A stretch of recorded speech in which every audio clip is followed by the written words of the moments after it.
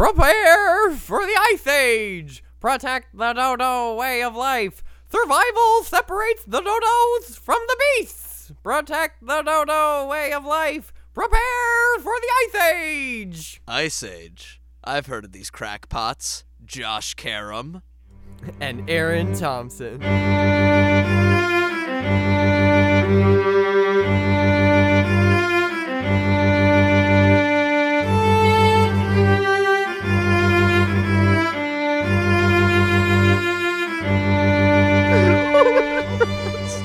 It's so good. Oh my god. Fuck. I have given my soul to this podcast now. Well, Josh, is it just me or is there a little bit of a chill in the air today? It is a little cold. It's a cold episode of the Dungeons & Gatherers podcast. It is. One might say it's cold in my house, or in German I might say kalt heim. I love how you just did that. I was also going to say, I don't know if it's just cold in my house because I'm downstairs and it's very cold, or that we're talking about Kaldheim. Right, or that Kaldheim just blew in on a cold front. All right, that's enough with the cold stuff for me. It's going to come back up, but just be prepared for more cold jokes throughout this entire thing. But Kaldheim, when we're recording, has come out today. We are recording this on a Thursday. We jumped on Magic the Gathering Arena. We played around for a couple of hours, and we got some thoughts. And no, sadly, neither of us pulled Tybalt Cosmic Imposter, which I'm a little sad about. But it will happen, I think, at some point. At some point, I hope to. I really do. But I'm not above crafting it. It's going to happen. It's going to happen. Oh, that's true. Crafting it is always an option in Arena. However, I'm getting a booster box for this, so I'm hoping that I just rip that physical card out of that sleeve. So let's do it.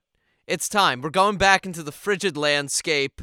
Let us talk about our experience and what happened. So we jumped into a traditional draft, which was fun. We did try one round against actual players, and they slayed us. Or slayed me more than you. I You stood won an one actual game. chance. Yes, I got destroyed by a Boros aggro deck, which was blew my mind. But what both of us played is I played with a green-white combination. And I played blue-green, and no one was surprised.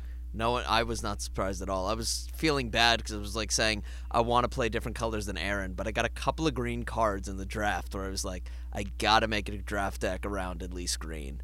And one thing we could talk about that's exciting about green is this elf tribal combination that's happening with green. So many new elf cards and just so much opportunity just to buff up elves and just have them go ham. Definitely. And it's also, from a historical standpoint, because the elves in this are green and black for the most part, like it harkens back to Lorwyn, which I'm not sure if you've ever heard of that set before. I have not, no. Yeah, it was one of the first. It's like back when I started to play Magic the Gathering.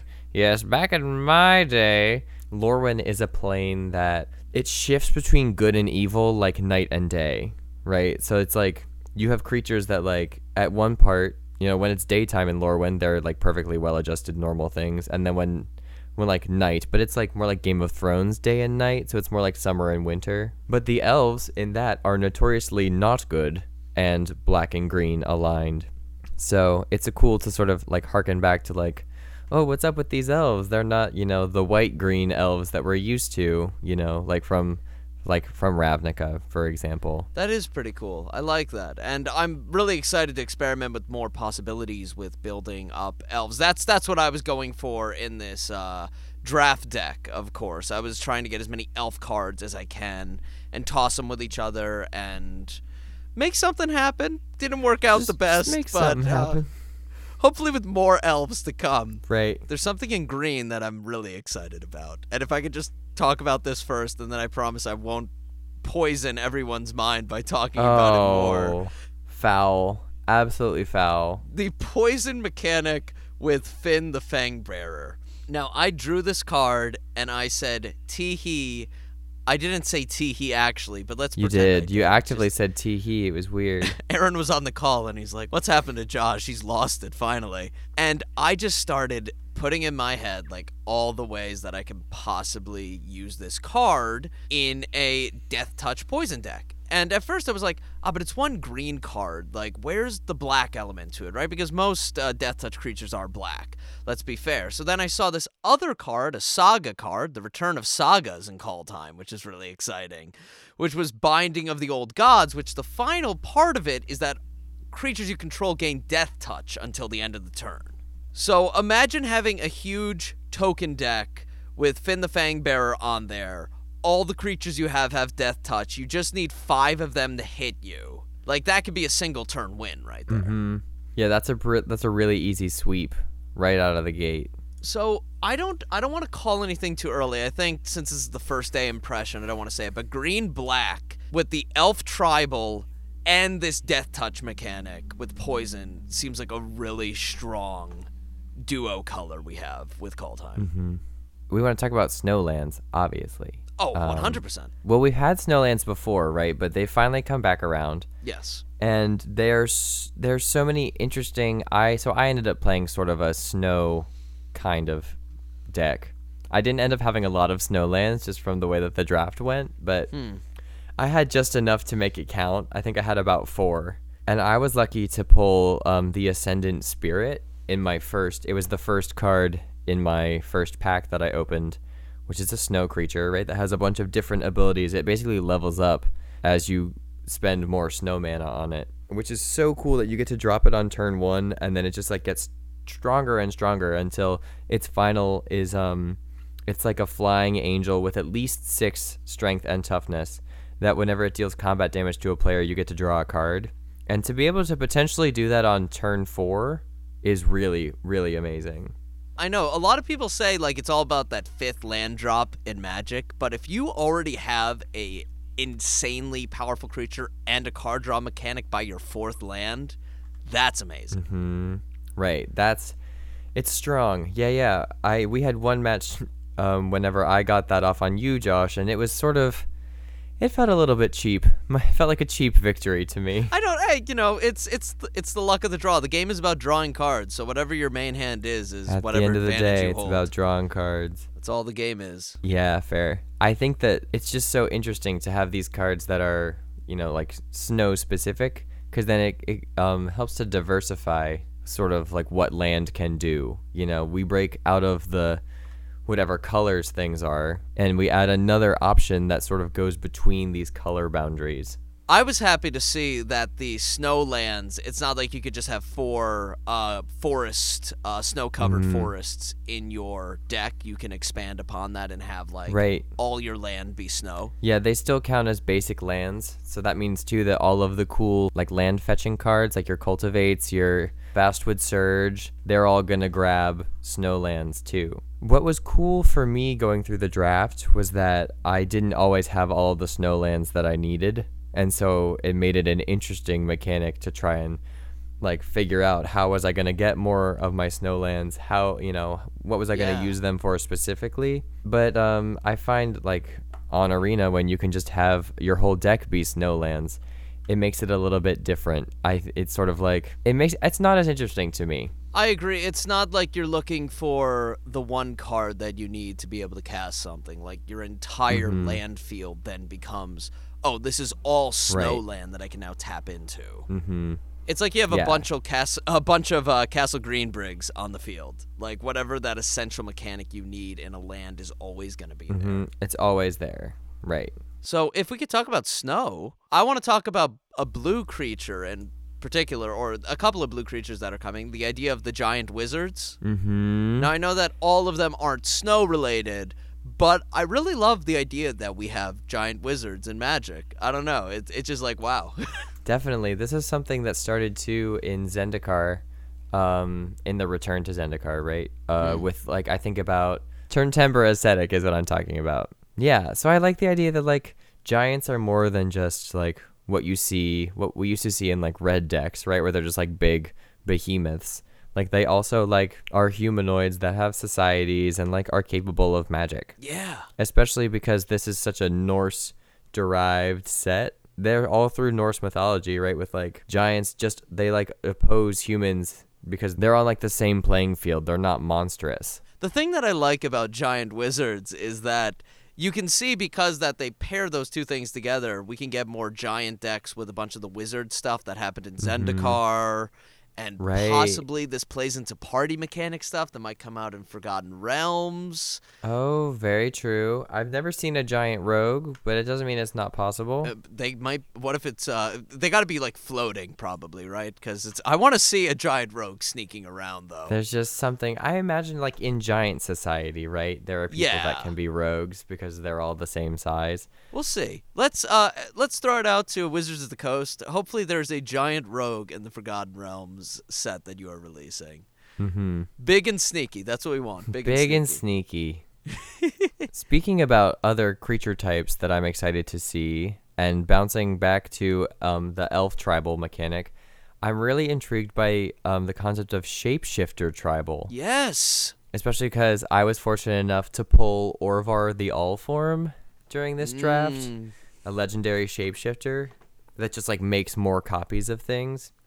It's very cool. There's another deck I have planned that's just all shapeshifters. It was a scary card, a very spooky card. You know, the thing that I'm wondering with the shapeshifter cards is that, do you think that we might be seeing some crazy 5-color changeling shapeshifter decks to try to get certain things? I think 5-color is a stretch. Just because, I don't know, with the whole world tree, like, I want to assume that we're going to be getting a lot of 5-color deck strategy coming out with that card because, well, before it gets banned, first off, Aaron and I have been calling that. It's there. Probably not going to last for terribly long. But that card is just playing into the 5-color format. Definitely. The 5-color format is always a little bit gimmicky to me. Also, I'm just looking through, all of the cards on Magic the Gathering Arena. It turns out there's but one red shapeshifter, and it's actually from Ixalan. It's the Protean Raider. It's a shapeshifter pirate. So the majority of shapeshifters are all green and blue. So we're not looking too much at a 5-color tribal shapeshifter unfortunately tag. No, sorry Josh, it's all right. Hate to break it to you. It's fine because I already got my tribal pick out. It's a different color though. It's not green or blue, it's white, because I want to talk about the angel cards in Kaldheim. Of course you do, always. Mechanically, I'm going to say that I'm really excited too because there is a white-black legendary creature angel that also is coming out with the plane, so that's exciting because I love it when it's not just white and you think Aurelia with Boros with angels. Like, angels are bigger than just Boros. Let's get to the program. Come on. Let's get there. Not everything is just the Sarah angel. And, however, I will say I feel as though even with all these new angels, high-powered, very life-gainy angels, so I think the decks are still going to revolve around the mechanic of life gain, get him to a high thing. You put your Angel of Vitality in there, you get your Righteous Valkyrie that's new to Kaldheim, just increase your life total by so much, and basically have everything be such strong flyers that nothing's going to be able to stop you. Which has sort of always been the game with angel decks, I think, because they play so heavily into lifelink. So many of them have vigilance, and of course they all fly. Yeah. So it's like, you have to be able to contend with every single creature having flying, which sometimes isn't a problem, but I find it actually is whenever it's the entire deck. No, that's a good point. And I will say it's also opening the cleric cards too, especially with Righteous Valkyrie being that whether an angel or a cleric enters the battlefield, you gain life based on their toughness. So similar to Giant Wizards, we're going to see a lot of cleric angel matchups with Kaldheim. Definitely. This reminds me of when I just started drafting. It was for Amonkhet, and so I wanted to really understand the process before I went for my first draft.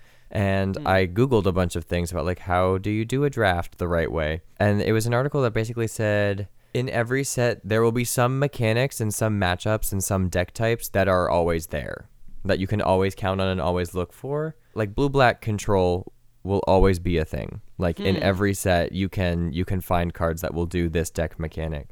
There will always be white angels in every set, and they will always have something to do with life gain. They'll always, work off of that, especially in conversation with cleric cards, The white life gain will always exist. True, yeah. You're never not going to get white life gain. That's fair, yeah. Versus, like, for me, blue-green, right? It sort of takes on a different shape in about every set. That's a good point. Because, like, the Simic blue-green is incredibly different than what Kaldheim's blue-green looks like, you know? Or, like, what Zendikaar's blue-green was. That is a good point, yeah. Blue-green, again, I think I've said it before, right? It's the best color in Commander just based on the ramp and control that it offers. Like, green itself has evolved so much over the past couple years as a color. Shout out to green. Hashtag growth. So hey, look at that. Growth, green, it all works together. If I could get a little bigger than just our regular creatures on the ground, even bigger than angels, we got gods. Yeah, we do. A lot of gods in this Welcome set. back. One of my favorite things about Theros was the gods, and now we have them again. They're back again. And, well, some of them are tricking us, though. Some of them actually aren't gods. I love all of the gods being double-sided cards. I think that is so cool, especially when one of them is Tibalt the Cosmic Imposter. I know, right? It's so, again, I feel as though we're going to do a lore episode on this at some point, so we could go more into Tibalt and that fact. But I love when a card art, you don't even have to look at, like, the backstory behind it. You just see the whole story of that card by looking at it. You see who Tibalt is as a person. I understand it all. Yes, Tibalt, you cosmic imposter, you. But you were talking about Double Face. Also, the fact that it's equipment on a lot of them is the other side. Like, that's a lot of them are equipment. New. We got vehicles, we got swords, we have just regular artifacts. I just wanted to shout out the Prismatic Bridge, because it's absolutely beautiful. Talking about running a 5-color deck, right? Oh, yeah, definitely. I think that Esika, God of the Tree, goes hand in hand with the World Tree. This is so exciting. Oh, I love this. It's getting so big. Gods. I know, it's just something we haven't really had since Theros. Well, is that true? No, because we had them in Amonkhet, too. They were just a little bit different. But Theros came out after Amonkhet, so since Theros is correct. I mean, like, OG Theros. Oh, I see what you're saying. I know. Back in the day, Josh. Back in the day. I know. My range isn't that much. I just got mutates and adventures on my mind. And now... You and your damn mutate. So we put together... I just need everybody in the audience to know what happened to me today. Okay. We played with our draft decks, and then we opened a couple more packs, and we compiled a 60-card deck. We opened it up that you could put in cards from other sets if you wanted to. I just did Kaldheim, right? And the first thing that Josh hits me with is a mutate card in our next match. And let me tell you, I'm upset about it still. So this is going to hurt even more, I know.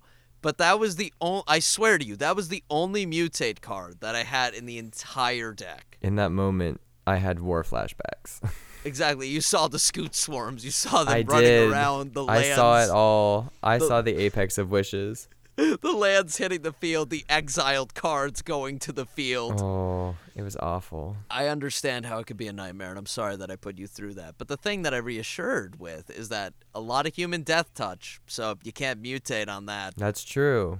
Which thank God. You found my weakness, Magic the Gathering. Right? Well done. But I do, so to bring it back around, right? Yes. I love, I'm usually not a big artifact person. I don't know why. There's just something about them that I don't really vibe with. But I think it's so cool from like a lore standpoint to have like I'm looking at Cosima, God of the Voyage, right? Yeah. That like in the card art for the god, you see Cosima like on the Omen Keel, you know, which is the other side of the thing.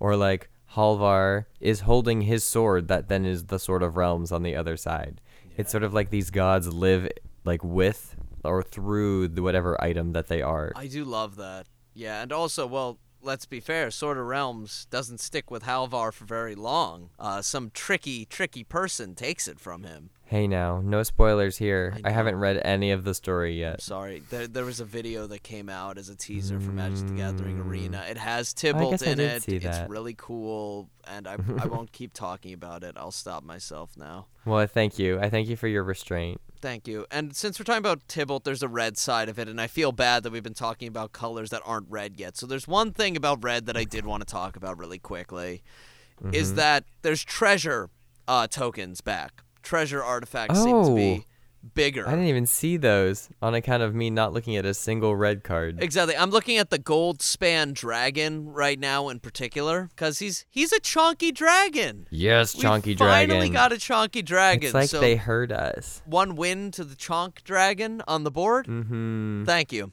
But no, I'm excited to see treasure tokens. Like, it's not just a pirate thing. Right. It's not just from Ixalan anymore. We're getting these, red aggro, taking treasure and stuff, get mana of any color. It's pretty good. And I think you could probably, these aren't legendary creatures, but you could take Goldspan Dragon and Leyline Tyrant, find a bunch of other red dragons, and start just hoarding red mana constantly. For sure. I mean, you will not be hard-pressed to find many red dragons. Let's just start there.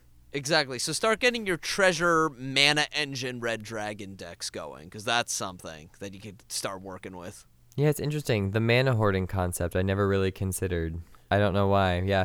Again, this is me like not playing with artifacts. It's a whole blind spot in my gameplay. In the comments, you're all going to be like, Aaron, what's wrong with you? I will take you through the Boros world. Ew. I will show you all those good equipments and artifacts you could put onto your creatures. I don't need artifacts. I have counterspell. Speaking of artifacts, I drew a common red card that destroys an artifact or land, so I was pretty excited to see that. You don't really see it in red all the time. Oh, so right. Yeah. Getting some, not quite enchantment breaking, but we're getting closer. However, when you do it, it does replace the card with an artifact of a treasure token. It makes a treasure token? So, okay. So it's not perfect, but it's something. Well, I still think it's like there are some things that you just have to do as a part of what the color is, right? So like there's a card in this set that's a black card that it lets you draw cards, but you have to sacrifice a creature. It's one of those like it's still very much in the interest of the color scheme in order to have some sort of drawback,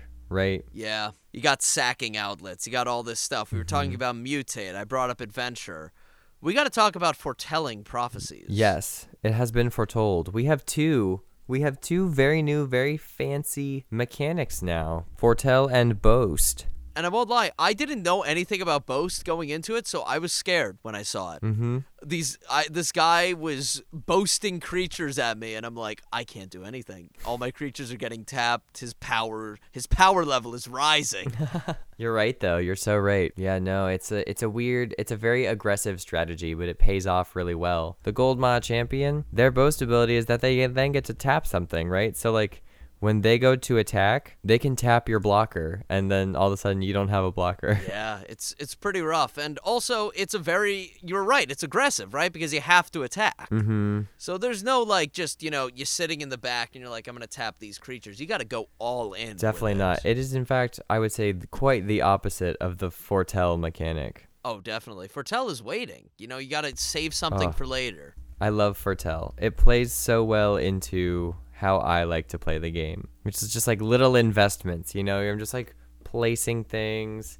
I love that, like, if you're like me and you don't put enough land in your deck, you can, you can pay half now and half later to still get to draw your cards, Yeah, definitely. I think at first I didn't totally grasp it because I was thinking of it more from a perspective of like, oh, great, if I got it in my hand at first, I can put it into exile so I don't lose it from my hand. Oh, which is also true. But it's like, you got 2 mana left. Why not just spend it to foretell a card? Mm-hmm. Right. If you have extra mana lying around, you might as well. Because I hate everybody in Magic doesn't like just having open mana that never gets spent. Mm-hmm.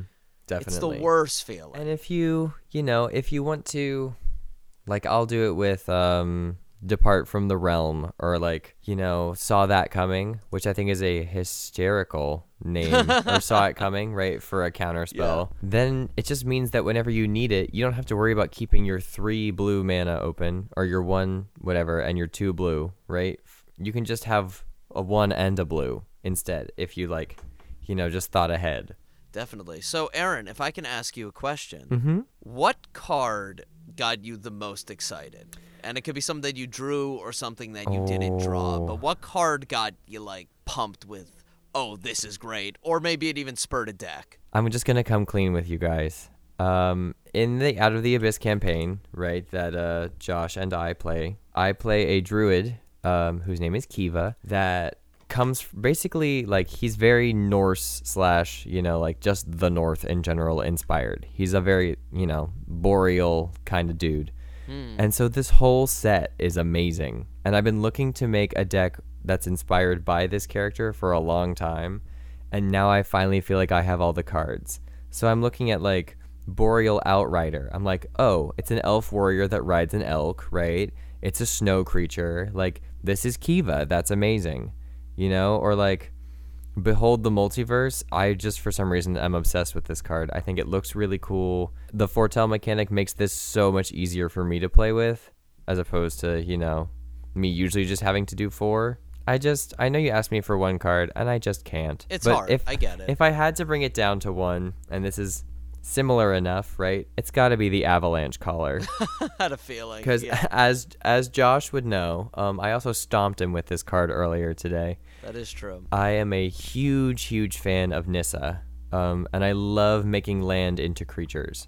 It's so fun. I think it's such an interesting, just aesthetic, I guess.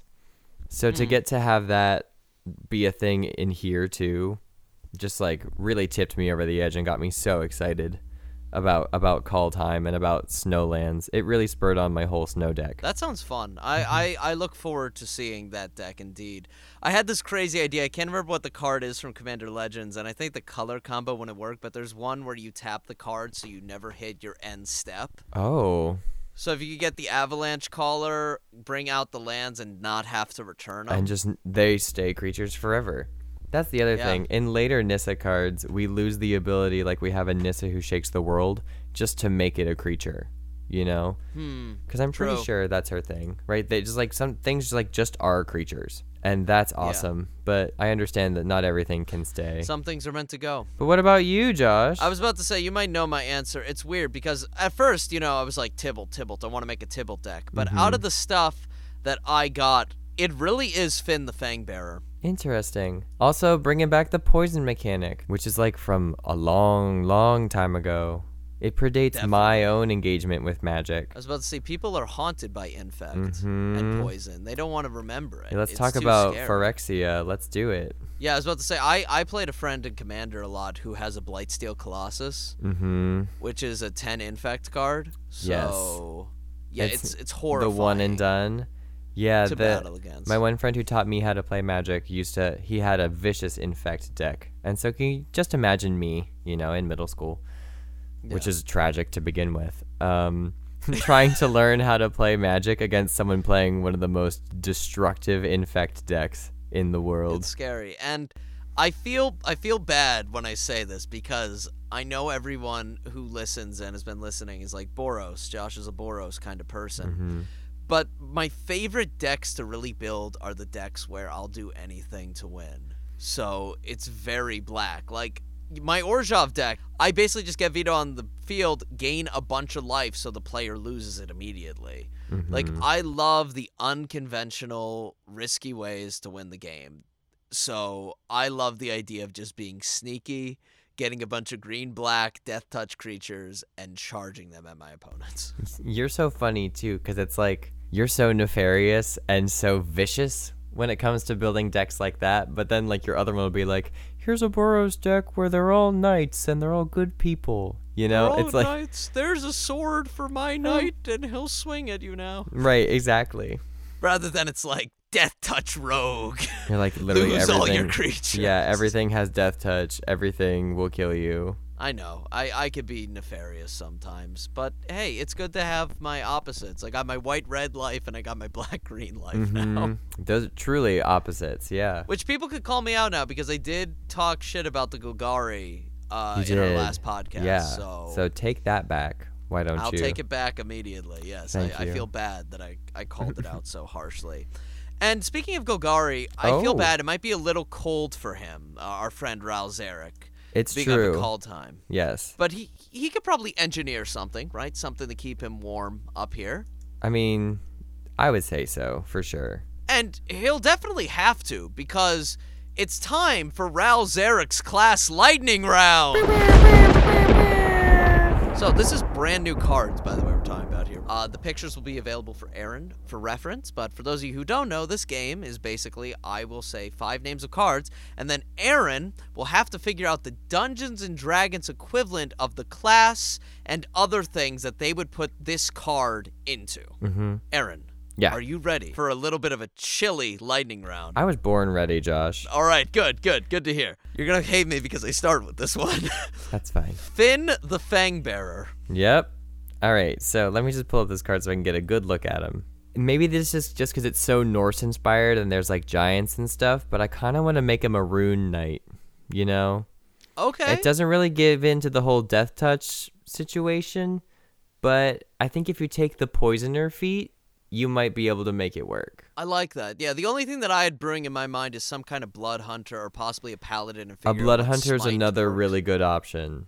Yeah. What smite works on the blade. One for you now. Avalanche Caller. Yes, the Avalanche Caller. All right, so I go back and forth about this one. I'm confused that they call it a wizard. I know that's probably just for party mechanic purposes, but it really seems like a druid to me. Yeah. And so, in such a way, I shall make it a druid. And I'm going to make it your classic Circle of Land with the Arctic speciality druid.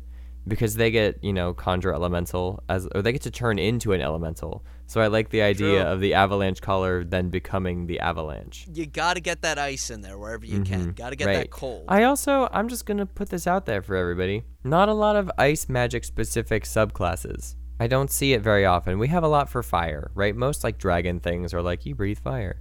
And every once in a while, they'll be like, whatever dragon color you are, right? You can sort of have that aspect. Like if you're a draconic sorcerer and you pick the white dragon, then it affects your ice spells. But it's just not the same, folks. Just not the same. I agreed. It's also the idea that, right, like storm usually relates to lightning, but they're like, oh no, ice is in there sometimes. Like, I guess it could be. Yeah, but like the storm sorcerer, it's about lightning and thunder damage, right? Even though you get access to things like sleet storm, like you could do that, but the ice, man. And that's why we're putting call time in D&D. That's why we're doing That's why we're doing it. That's the next one. That's the next plane shift. Take me to call time. Well, how about I take you to the Gold Maw Champion instead? Why did you do this to me? You insult me. All right, so the Gold Maw Champion, my dear friend, is a nightmare that I will never escape from. Final answer. Actually, so I just read the flavor text and it inspired me. So it's that was nothing. I once took down a frost giant with a spoon. Because at first I wanted to make him a battle master because of his boast ability to tap target creature. But when I got to thinking about his actual boastful nature, it made me think of the Oath of Glory Paladin. Tasha has some flavor text about it where it just talks about them being so incredibly insufferable that they're just like always... like the image is like, I think it's a tiefling with like some sort of pelt across its shoulders. Like yeah. Oh, yes. The classic like Theros type hero is what I see out of this. Okay, this is a better one. All right, Sculptor of Winter. Oh, my dear love. I think this card will be well received in almost any deck. I also just realized that it's a rogue. It's an elf rogue because I was fully ready for it to be a druid. Wait, really? Hang on. I didn't even read that. Oh, my God. Again, reading the flavor text, right? I and my kin remember the old ways. The frost whispers to me in a language too ancient for the Scoti usurpers to comprehend.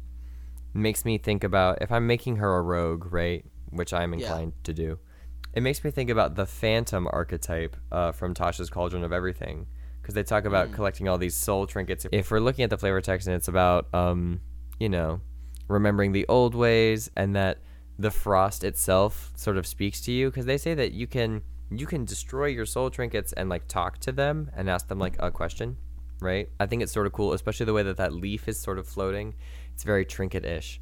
But I wouldn't mind a very ill-advised subclass that goes between rogue and druid still. I like that. Yeah. To do some sort of, because you need some magic. Like, yeah. Clearly you need some magic, and more than the Arcane Trickster would give you. She's making something. She's doing it, yeah. Some sort of something. Or this might be a perfect time, because rogues always strike me as someone that can be incredibly charismatic, right? So this might be a cool rogue sorcerer combo. If you do, see that. Yeah. I'm not quite sure what subclass you would be for sorcerer, but I like the idea that then you can be a rogue that gets, that has really high charisma, really good dex, and doesn't really need anything else, you know? I got one more for you. Inga Rune Eyes. Oh, Inga Rune Eyes. I like this card. I also drew this card, so she's a classical wizard. However, there's some sort of combination here that she's definitely got some divination wizard in her, right? Definitely. But I also like the idea that maybe she is like a knowledge cleric. Also because her flavor text talks about the Omen Seeker, right? Which is the boat that the god of voyages turns into, right, in card form. So I want to add some of those religious connotations, and as a blue card, naturally it's got to be about knowledge. So I think the knowledge cleric is a good combo there. Aaron, I give you a passing grade. I think thank you. A lot of fun suggestions right there. And we're really excited about Call Time, so hopefully, if you guys like it, we'll tune in a little bit with a Call Time lore cast, because Aaron is a lore master. Yes, once I get around to reading it, I will remember it all. So it's going to happen, so get excited. If there's stuff that you want to hear about in Call Time, maybe we'll do some more looking into, because as you know, and probably guess from the podcast, we're going to talk a lot about Tybalt, most likely, just, because he's Josh great. is just going to fanboy over Tybalt, but it'll be fine. It's a redemption arc. His War of the Sparks card is not good, so I'm really happy. Amazing. Well, thanks for listening. We'll be back next Tuesday, but in the meantime, be sure to follow our Twitter at D&D Gatherers and tweet about the show using hashtag Dungeons and Gatherers. And also, if the cold never bothered you anyway, be sure to like and subscribe to the Dungeons and Gatherers podcast.